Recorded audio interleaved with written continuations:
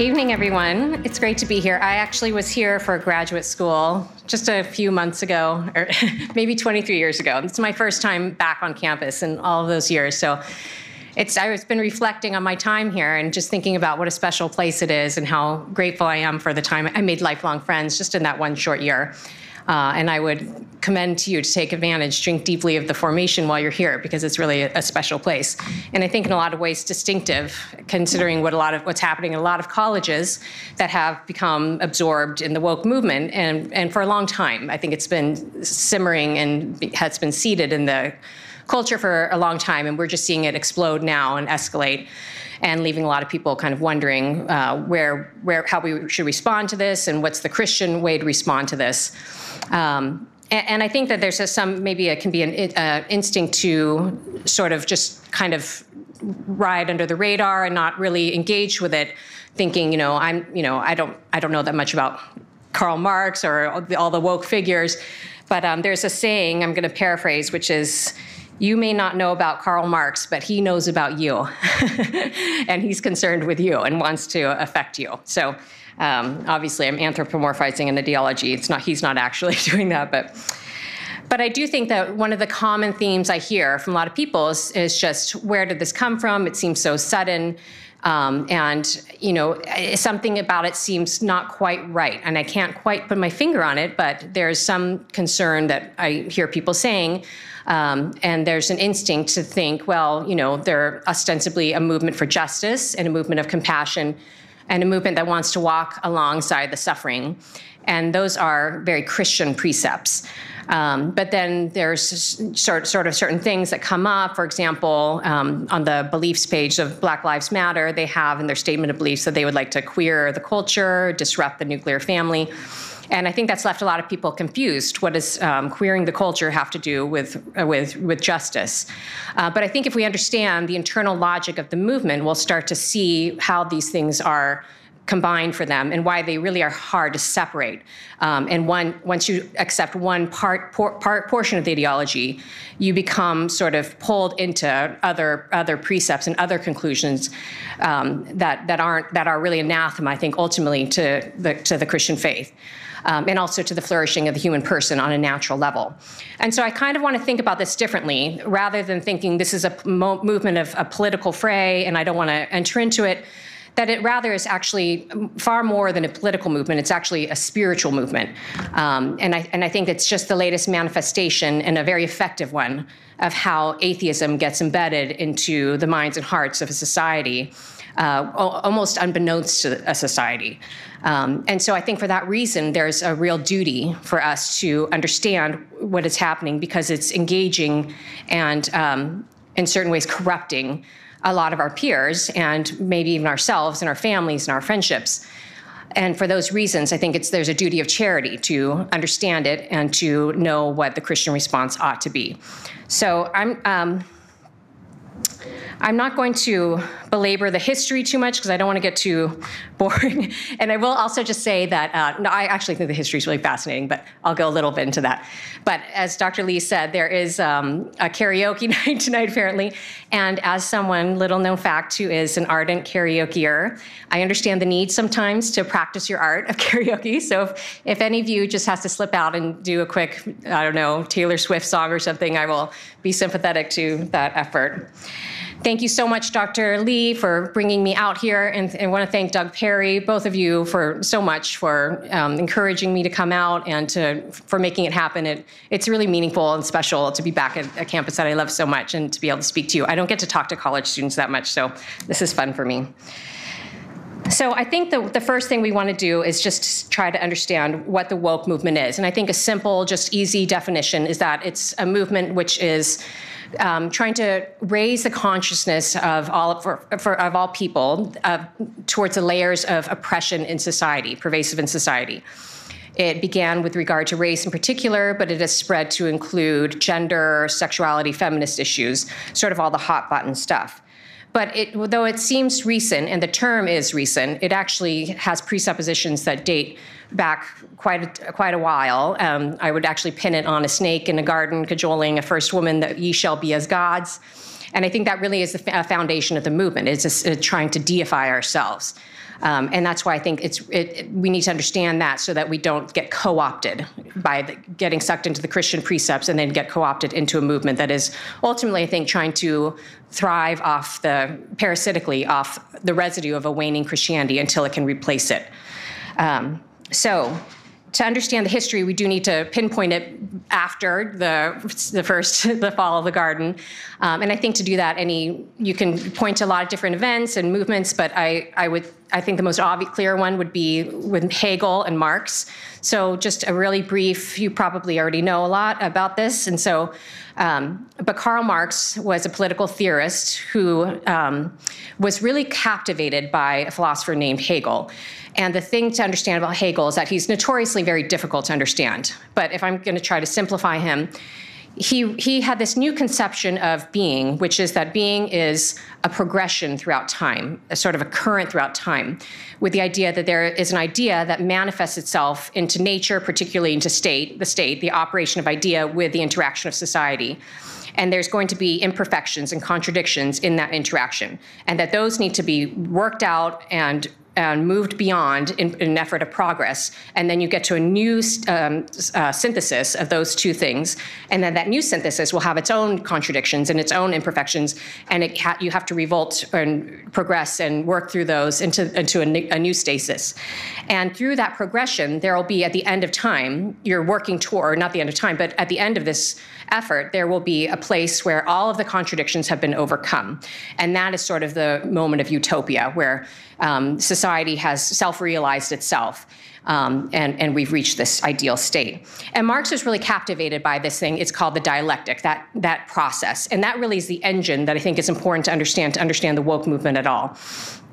So into this engine of the dialectic, Marx said, okay, that makes sense, but I don't believe in this whole spirit mind thing. I'm a strict materialist. So this is only going to be applied through the means of economics.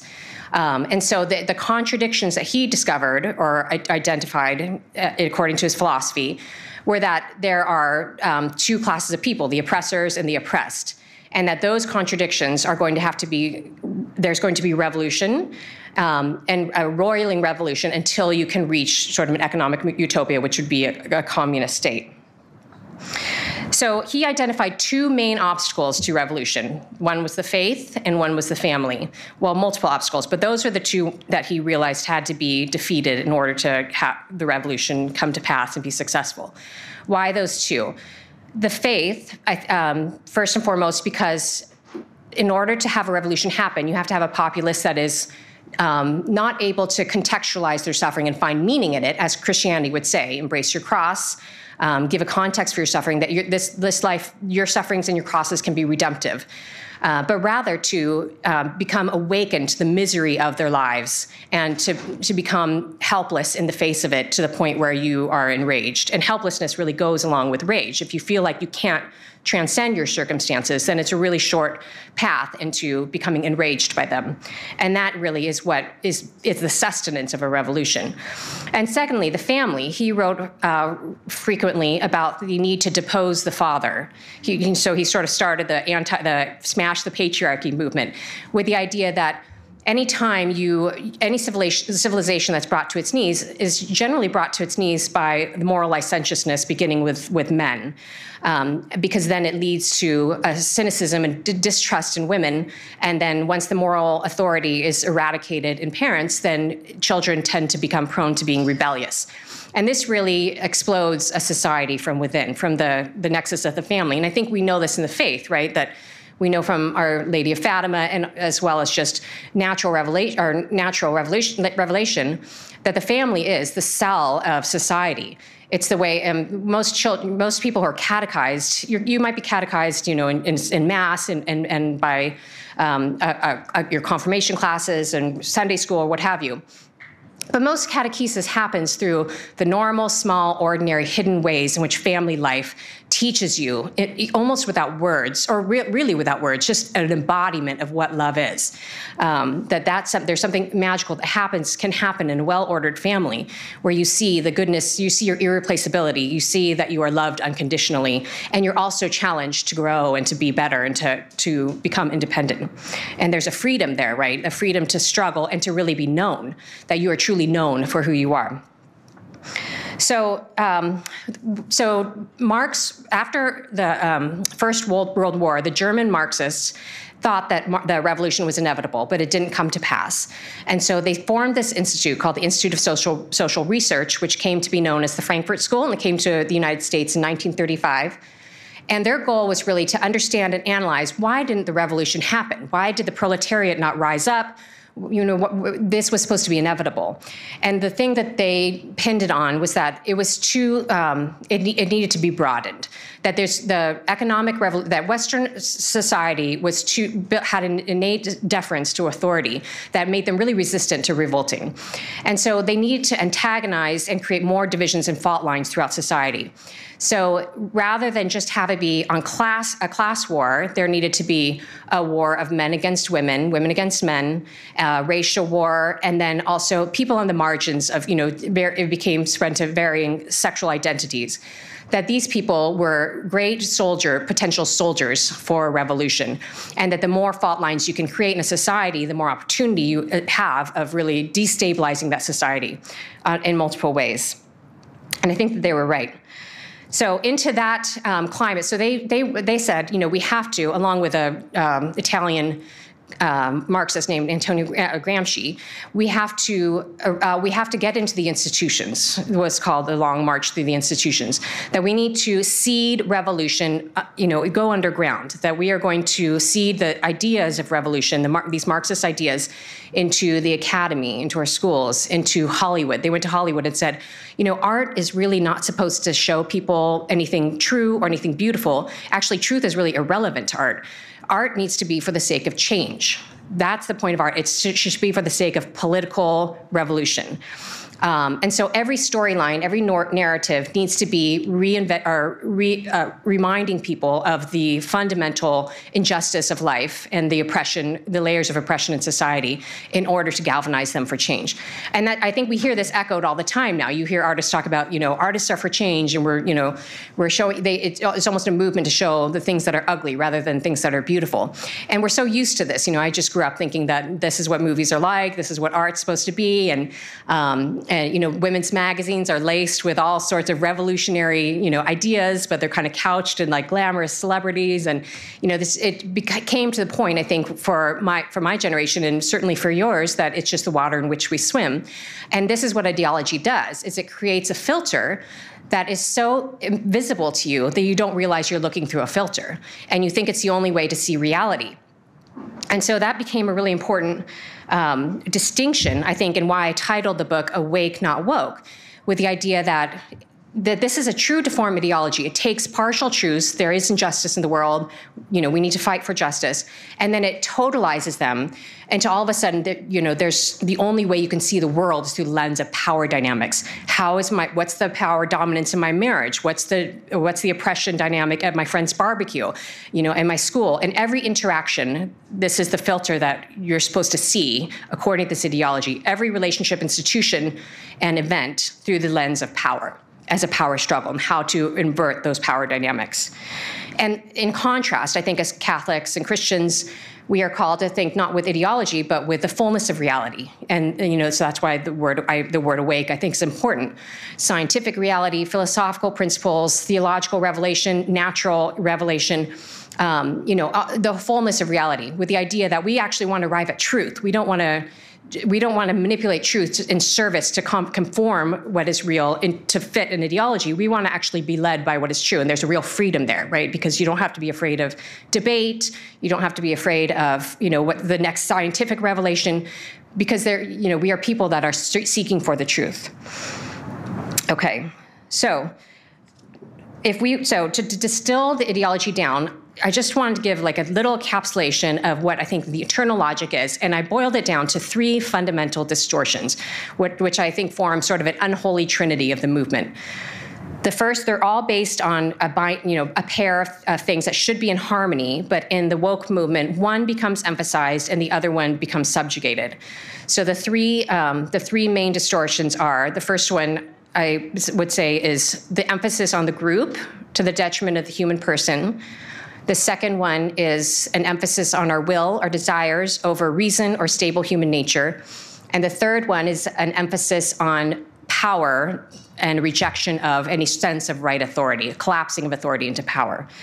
And the interesting thing I think about those three is that the three things that are rejected, the person, reason, and authority, are the three characteristics of the logos being the mind, the reason of God, manifest in the person of Jesus Christ, who is the author and authority of all.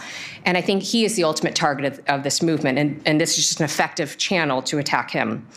So in the first one, the emphasis on group over person, people are meant to be in groups. And I think the best example we have of that is, I was saying earlier, is the family life. Why? It's interesting to me, one of the first acts of family life is you're named. You're given a name. And there's something that speaks to the irreplaceability of every individual, that they're given a name. And we see this in sort of dystopian stories or the horrific event of, obviously, the Holocaust, where people are given a number on the arm.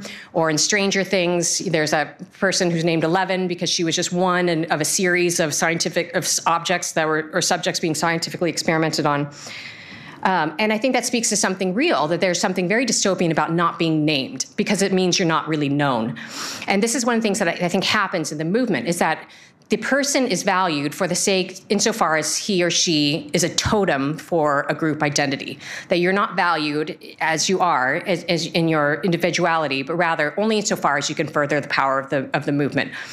And there's a couple of examples I can give for that. For example, in the first Women's March in 2017, there was a group of pro-life feminists who wanted to they were co-sponsoring the march.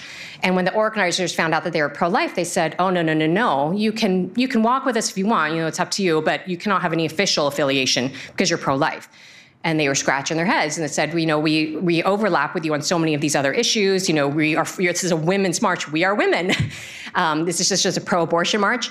And I think the thing that they didn't realize, but was made explicit in those conversations, was that the point is not to support women so much as is to support the definition of the woman that is oriented around her oppression, and that abortion is the singular, most symbolic and most concrete example of how a woman fights that oppression, is through freeing herself not only from the confines of being dependent on a man, but also the natural consequences of being a woman, which is the person who comes out of her body, and that even that person, her own child, has to be destroyed in order to sustain the movement. And I think what we see here is two different, very distinct definitions of what a human being is. So, as if we speak in just natural terms, a human person is traditionally, according to Aristotle, would be defined as being a rational animal, and that points to what is common in all human persons. And as Christians, we would say, well, we also know that we're rational animals, but we're also defined based on the love of God, that we are defined as daughters and sons of a loving Father, that we are defined in relationship to love himself. And for the woke, we are defined not by the love of God, but rather by the hatred of society or hatred of man. That oppression is centered into our identity, and what is universal is pushed to the side. And this is explicit in the literature, that you center your political identity. And so, in other words, we are defined into division. We're not defined as brothers and sisters. We're defined as opponents. And I think that's an important distinction to see. One of the things that comes out of that definition is that we start to find our moral stature based on our victimhood. That we gain in moral stature, and we gain in prominence, and we gain an ability to have epistemic knowledge based on how oppressed we are, that we have an insight into what is true more deeply based on how much victimhood we can claim. And so it creates this sort of perverse incentive in all of us to scan and see in which ways we can claim a mantle of victimhood, knowing that that is our virtue, has become our virtue. And it creates a society that's really in constant conflict, because you're no longer seeking to see how you can connect with someone. Our relationships no longer serve as a wellspring of connection, but rather as a source of opposition. And it also incentivizes us to not only identify how we are harmed and what grievances we might have, but to publicize them. And I think this is where we get kind of the virtue signaling, that phrase, I think that really reflects a shift in virtue and vice from being something that is a culpable decision that we make into being something that's abstract. So your virtue and your vice become, insofar as you assent or assent or reject tenets of the ideology. Okay, so, and one of the things that I think this does is that it encourages us to see ourselves no longer as people who have free moral agency, that we are to ascribe all of our, everything in our lives, not to anything within our control, but to systemic forces outside of our control. And the evil almost becomes deified in that way. It becomes sort of this omnipresent reality. You hear this echoed in, for example, Robin DiAngelo, who would say, the question in any interaction is not how did racism occur, but how did racism manifest in this situation, with the assumption that it's always going to be there, even if you can't quite put a finger on it. And the goal is to just know that it's there in this sort of all-pervasive way. But this really creates a society full of enemies. But that is the first main area of oppression that we have to fight, is the groups outside of ourselves that are oppressing us. But there's a second way in which we are oppressed, and this connects to the second distortion. The second distortion is the emphasis on our human will over reason or human nature. Shorthand for this, you could call this expressive individualism. And this is basically saying that not only am I oppressed by systemic forces outside myself, I'm actually also oppressed by the way I repress myself, in the sense that I can have a desire to conform myself to traditional sexual normative behavior in a way that represses the true liberation that is reflected in the individual desires that I might have inside. And this assumption behind this is that it's a neo-Freudian idea that all people are polymorphically perverse. And that's the natural state of things. And that growing up is a sense of sort of chaining ourselves to kind of the deference to social standards that are really repressive and forcing us to kind of develop a false consciousness about ourselves. And that part of our liberation is identifying those desires and embracing them and then living them out. And that's how you become liberated. And so you're rewarded insofar as the more transgressive the desire that you can identify and live out, the greater opportunity you have for liberation. And so there's an incentive there that the more transgressive is the better way to be. And so a deeper example of the freedom you've achieved. And I think this is one of the reasons why, for example, at Pride parades, you'll see that there's sort of it's almost like a competition in the most outlandish presentation of self. How can I be more bizarre? How can I be, present myself in the most socially non-conforming way? Because that is part of the way you find your freedom. Okay. So what this ultimately leads to, and I think this started with, is what this presumes is that we are not beholden to any sort of moral norm, that actually not only are our groups oppressing us, but actually the moral law oppresses us. The moral law that flows from the nature of God is part of our oppression. And fundamentally, it creates in us a desire to not only reject social norms, but also God himself, the moral law, and ultimately our very bodies. And I think we saw this, happening deeply in the sexual revolution, first and foremost, where there was this understanding that, anything goes, you can do whatever you want. And I think we see this now when we talk about consent. We try to hinge all of morality on consent. If there's consent, then you can do whatever. If there's not consent, then all of a sudden, whoa, that's the last guardrail of morality with regard to sexuality. And what happens is that you create a society of people who can't restrain themselves, and then you try to stop the inevitable violence and the clash of wills that's going to come from that sort of society with this kind of paper contract. But it's like keeping a wildfire at bay with a paper fence. This is an insufficient place to hinge morality. But fundamentally, it's a rejection of our bodies, because any woman and really any man knows that if in the hookup culture, for example, you see all these women who are feeling used, and they consented, but they went beyond places they thought they should go. But they don't have a moral vocabulary to identify that hurt, because they're raised in society to say that you shouldn't feel bad about this. This is part of your liberation. But every woman and every man knows that what is done to your body is done to you. That you and your body are integral, that you're a composite of body and soul. But this idea that our bodies can just be sort of an instrument or a car that we drive around with that's separate from ourselves, it really that lie is really belied in any human experience, I think, of any sort of intimacy of the body. And I think we see this even more acutely in the transgender movement, with the idea that the transgender movement is a great apostle for expressive individualism, because it so dramatically says that what I desire and who I think I am can, even in defiance of bodily reality, it can win the day. And ultimately, my body, I can be anything. But in order to say that I can be anything, and that in defiance of bodily reality, you have to say that your body means nothing. But if my body means nothing, then I mean nothing. And so at the core, I think it's a movement of nihilism that leads to a lot of despair. But this is, you see, done time and again, that rejection of stable human nature is a necessary component of any sort of revolutionary communist society.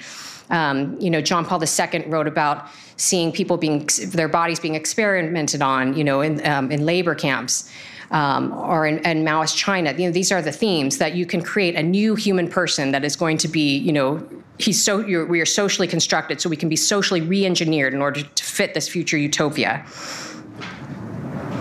And one of the darker elements, I think, that come from this, not that this has been so light, is that what flows from it is a real attack on innocence. So a couple years ago, there was a lot of news stories about transgender story hours, where there's this phenomenon where these groups of transgender activists would go into libraries and they would host a transgender story hour. And there would be these men in high heels and all this makeup, dressed as this kind of weird exaggeration of a woman presented very sexually.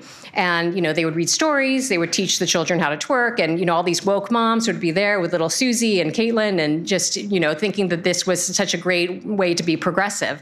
And there became a lot of, discussion about this. And I think, the ostensible reasons that they gave for it is that, well, number one, this is an anti-bullying effort. We want to expose children at a young age to alternative lifestyles.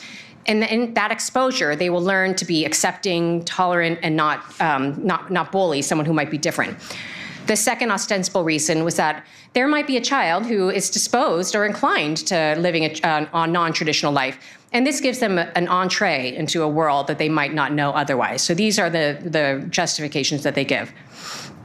But there's a deeper reason, I think, according to the ideology, which is that innocence is dominance.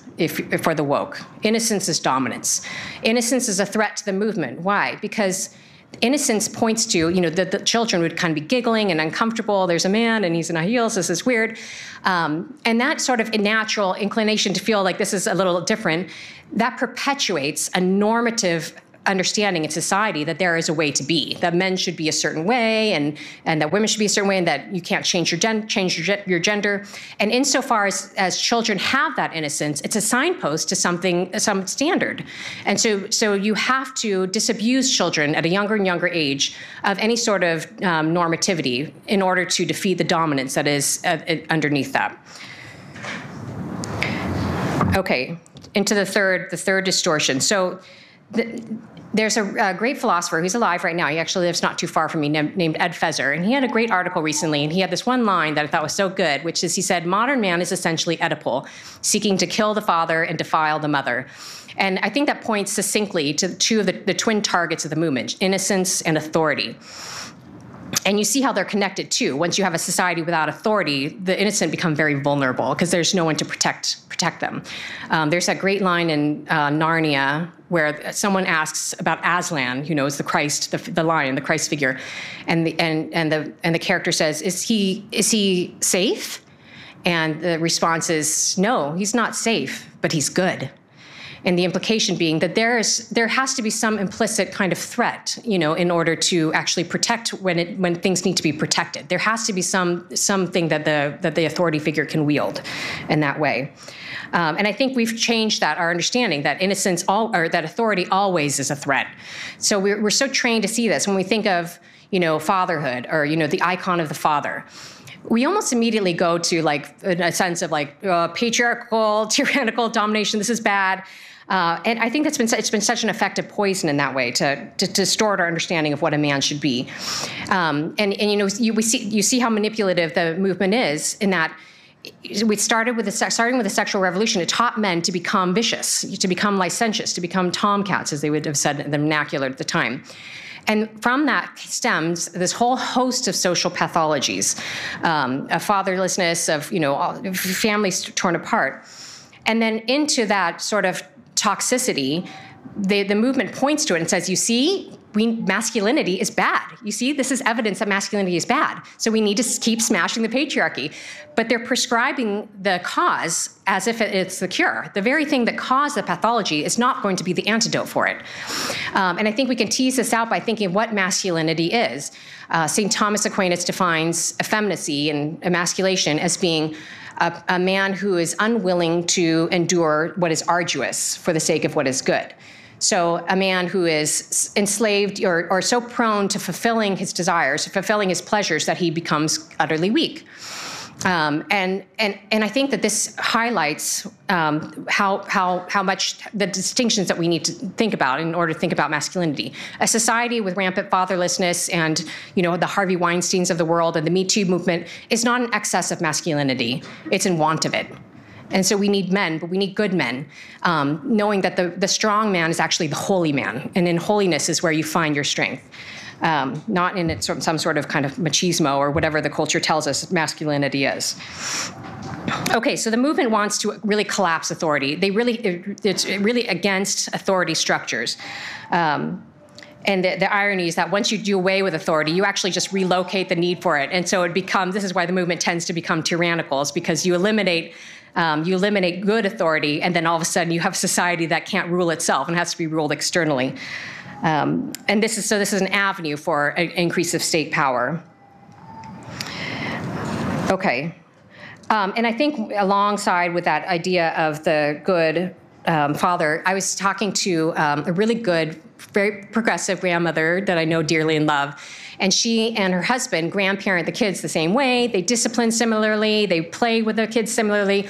And she said, it's so strange, but Grandpa, when he walks in the room, he has an authority over the grandkids that I don't have. And I don't understand, we're not doing anything differently. And I think there's just something in the makeup of a man that speaks to that sort of icon of authority. It's in his broader shoulders, deeper voice, more commanding presence, in a similar way that women's bodies are made to be nurturing, comforting. You think of a mother's gaze into her child's eyes, and it's the first way in which a child really finds a home in a mother. And don't hear what I'm not saying. Obviously, women can have authority and men can be nurturing. We are whole human beings. We can have a whole host of virtues are available to each of us, and we're called to embody each. But there's an interesting way in which we embody them a bit distinctly. I think about this with St. Joseph and Mary. They both were chaste. But with St. Joseph, his chastity speaks to his strength in a very particular way. And with Mary, with Our Lady, her chastity speaks to her goodness and her purity. Now, she's strong and he's pure. They both overlap. But there's just a manly way of being and there's a womanly way of being. Not in the thin definition of rules and relegation that I think sometimes our Protestant brothers and sisters will, reduce it to, but in a deeper way, in something that speaks to the very nature and expression of God's love. And I think that is important to understand how that through the Father, the movement really attacks God himself. God is the Father, and he's not a father because he's like a human father. Human fathers are more fatherly insofar as they more imitate God himself. He's the primary analgate. And there, I think that this is why Scripture is rife with these, the symbolism of the truth of the wedding feast, of the bride and bridegroom, that there's all of this marital and male and female ways in speaking about these spiritual realities that I think aren't nice symbols or metaphors, but rather a way of understanding supernatural realities that we're given a window into in our bodily nature, and in disrupting that kind of understanding of men and women. I think it gets to the heart of our understanding of, and obscures our understanding of God. Okay. All right, and the last thing I would say about that is just that authority is only good authority insofar as it is obedient. The only person who has authority without reference to something higher is God himself. That, Bishop Sheen has a great quote. He says, "Civilization is always in danger when those who have never learned to obey are given a right to command." And that speaks to a need that good authority is actually integrated with reverence, a need to be reverent. A good leader is someone who knows how to be obedient. All right, so that's the dark stuff. I see these guys, my son, and these guys are they're wanting a little hope, right? You want a little hope? You feeling a little discouraged? Okay, so how are we going to get out of this morass? I think that what those three things point to is that we are defining the human person as, in the first distortion, a victim, enslaved by forces outside of ourselves, unable to transcend our circumstances. In the second distortion, the expressive individualism, we're defining the human person as merely a pleasure seeker. That's what our identity is. In the first one, we are really ruptured from one another. We eradicate neighborliness. In the second one, we're ruptured from our own bodies, so we're disrupted at even our core. And in the third, the rejection of authority is really speaking to this sense of isolation, that we are alone in the cosmos, fundamentally without God and spinning on our own, that we're ruptured from our spiritual reality. We're ruptured from God himself. So I think our response has to speak to those three things in particular, that rather than being ruptured from one another in grievance and defined into opposition, that we need to respond to this with a deeply personal response. There's a personalism that I think is demanded, a real knowing of one another, an intimate relationship that we are called to as Catholics. Secondly, if rather than a pleasure seeker, in defiance of bodily reality and reason, I think we need to be people who are firmly grounded in the truth. And secondly, I think there's an effort to pit truth and kindness against each other, and that's a lie. Pope Benedict once said that, I'm going to paraphrase, but that charity just divorced from truth is sentimentality, empty of content. And thirdly, if we are, in the third distortion, ruptured from God himself, that we need people who are deeply reverent. And I think one of the best ways to do this is to think about all three of those remedies as being a sense of knowledge, of really being known. First and foremost, that we have self-knowledge. Secondly, that we know enter into relationship. And thirdly, that we come to know God. And the church sets us on a path to this sort of intimacy, this sort of knowing. The movement is really built on accusation. You start to find your virtue in how you see the sins outside of yourself, the sins in other people. And the faith is continually prompting us to see the sins of ourselves through regular confession, through my fault, through my most grievous fault. Why? Because it's really easy to delude ourselves about how we're doing. We have a natural desire to shy away from our faults, to gloss over them, to excuse ourselves.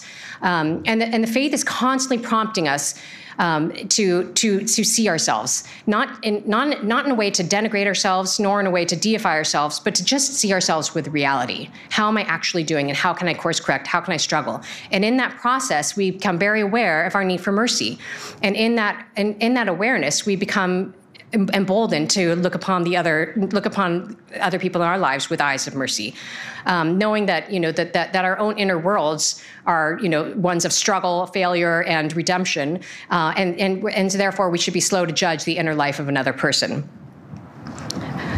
Secondly, I think through the avenue of marriage and family life, I always say there's something really beautiful and terrible about that sort of intimacy, that sort of knowing, and that happens in family life. It's terrible because you see your faults. You can't hide from them. You can't bifurcate yourself, that I think a lot of us do now, especially in social media. We become, I'm seen, but I'm not known. I'm a performer and I have an audience and all these things.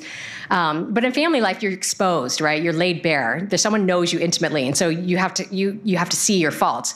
But it's beautiful because you get to contend with those faults. You get to struggle against them. You get to improve. And this is a necessary. And it doesn't have to be through family life, but it can be through any sort of family, community, friendship, religious community. And then, of course, all of this points to being known by God. And God knows us, obviously, regardless of whether or not we try to go to him and speak to him about our struggles. He knows our struggles. But insofar as we reveal them to him deliberately and seeking him, then we become more and more aware of the way that he knows us and still loves us. And that depth of mercy, I think, becomes more palpable in that experience. All right. I mean, practically speaking, I think there's going to be a lot of ways in which people are going to find to resist this. I would encourage you, just in whatever in your life, to find a mission. There's those two definitions I gave at the beginning about being defined by love or being defined by hatred. The definition of love gives us a mission to go out and spread that love, right? Knowing that the truth does not originate in us; it's a gift, and so we have a duty to share it, to spread it. Whereas the reverse mission, the reverse definition that we are defined by hate gives us a sort of contra-gospel message. We have the mission not to spread to people the good news that they are loved, but actually the bad news that they are hated. And that's raising their consciousness.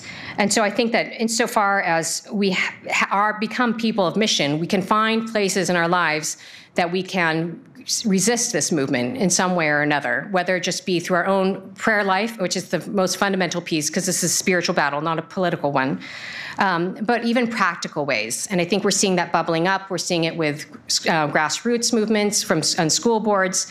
We're seeing it in some new institutions that are springing up.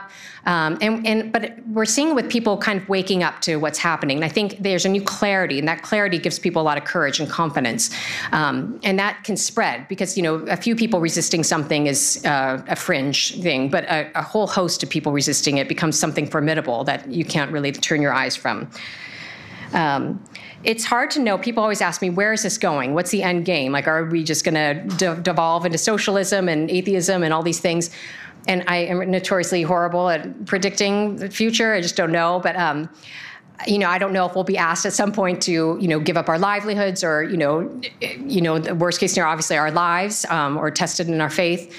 But I know how we can become the type of people who can become those people that are, if called on, will be able to do that. And that's by privileging him in our daily hidden lives every day, the small hidden things. And I think there's an effort to make us think that our public lives are what matters. And it's really the reverse. It's our interior life. And so refining our interior lives, refining those daily struggles, daily exam, daily resolution, exam and resolve. That's the Christian life. Examine yourself and then resolve, make a resolution, improve. We struggle, we climb that mountain. And I think we shouldn't be discouraged. I think, there's a radical ideology and people who are real true believers in all of this that have, I think, the more sinister designs. But most people, I think, who are caught up in this movement are of goodwill, that they just truly think this is a movement of justice because there's a bit of a shell game going on where you think you're fighting for one thing and you don't realize that it's actually something else. And I think a lot of those people, but then there's another group of people, I think, that are merely repeating a script, kind of parroting sort of a thing that's become the general ethos, that filter that we don't even question, but with little heart and not, and each person, there is that deeper longing for something that ideology cannot fulfill and that this won't ever fulfill. And so we can feel a lot of hope in that desire, that the human desire is really one that can't be fulfilled by this and is actually ultimately going to be disappointed by it and wants the true deeper life and the deeper life of love, which this ideology is really antagonistic towards. So I'm so encouraged by all of you guys and this school, and I think you're in the best place you can be. So much has come in my spiritual life just merely from moments when I was your age, committing myself to God and just trusting in his plan for my life. And to look back and think about how much that bore fruit, just as a simple, meager vessel, So I would encourage you just to say yes and to embrace that desire and commit to it, even when it's hard or even when it feels like there's a funner or easier road, that this one actually is the one that you're going to find some deep happiness and deep fulfillment through. So thanks so much.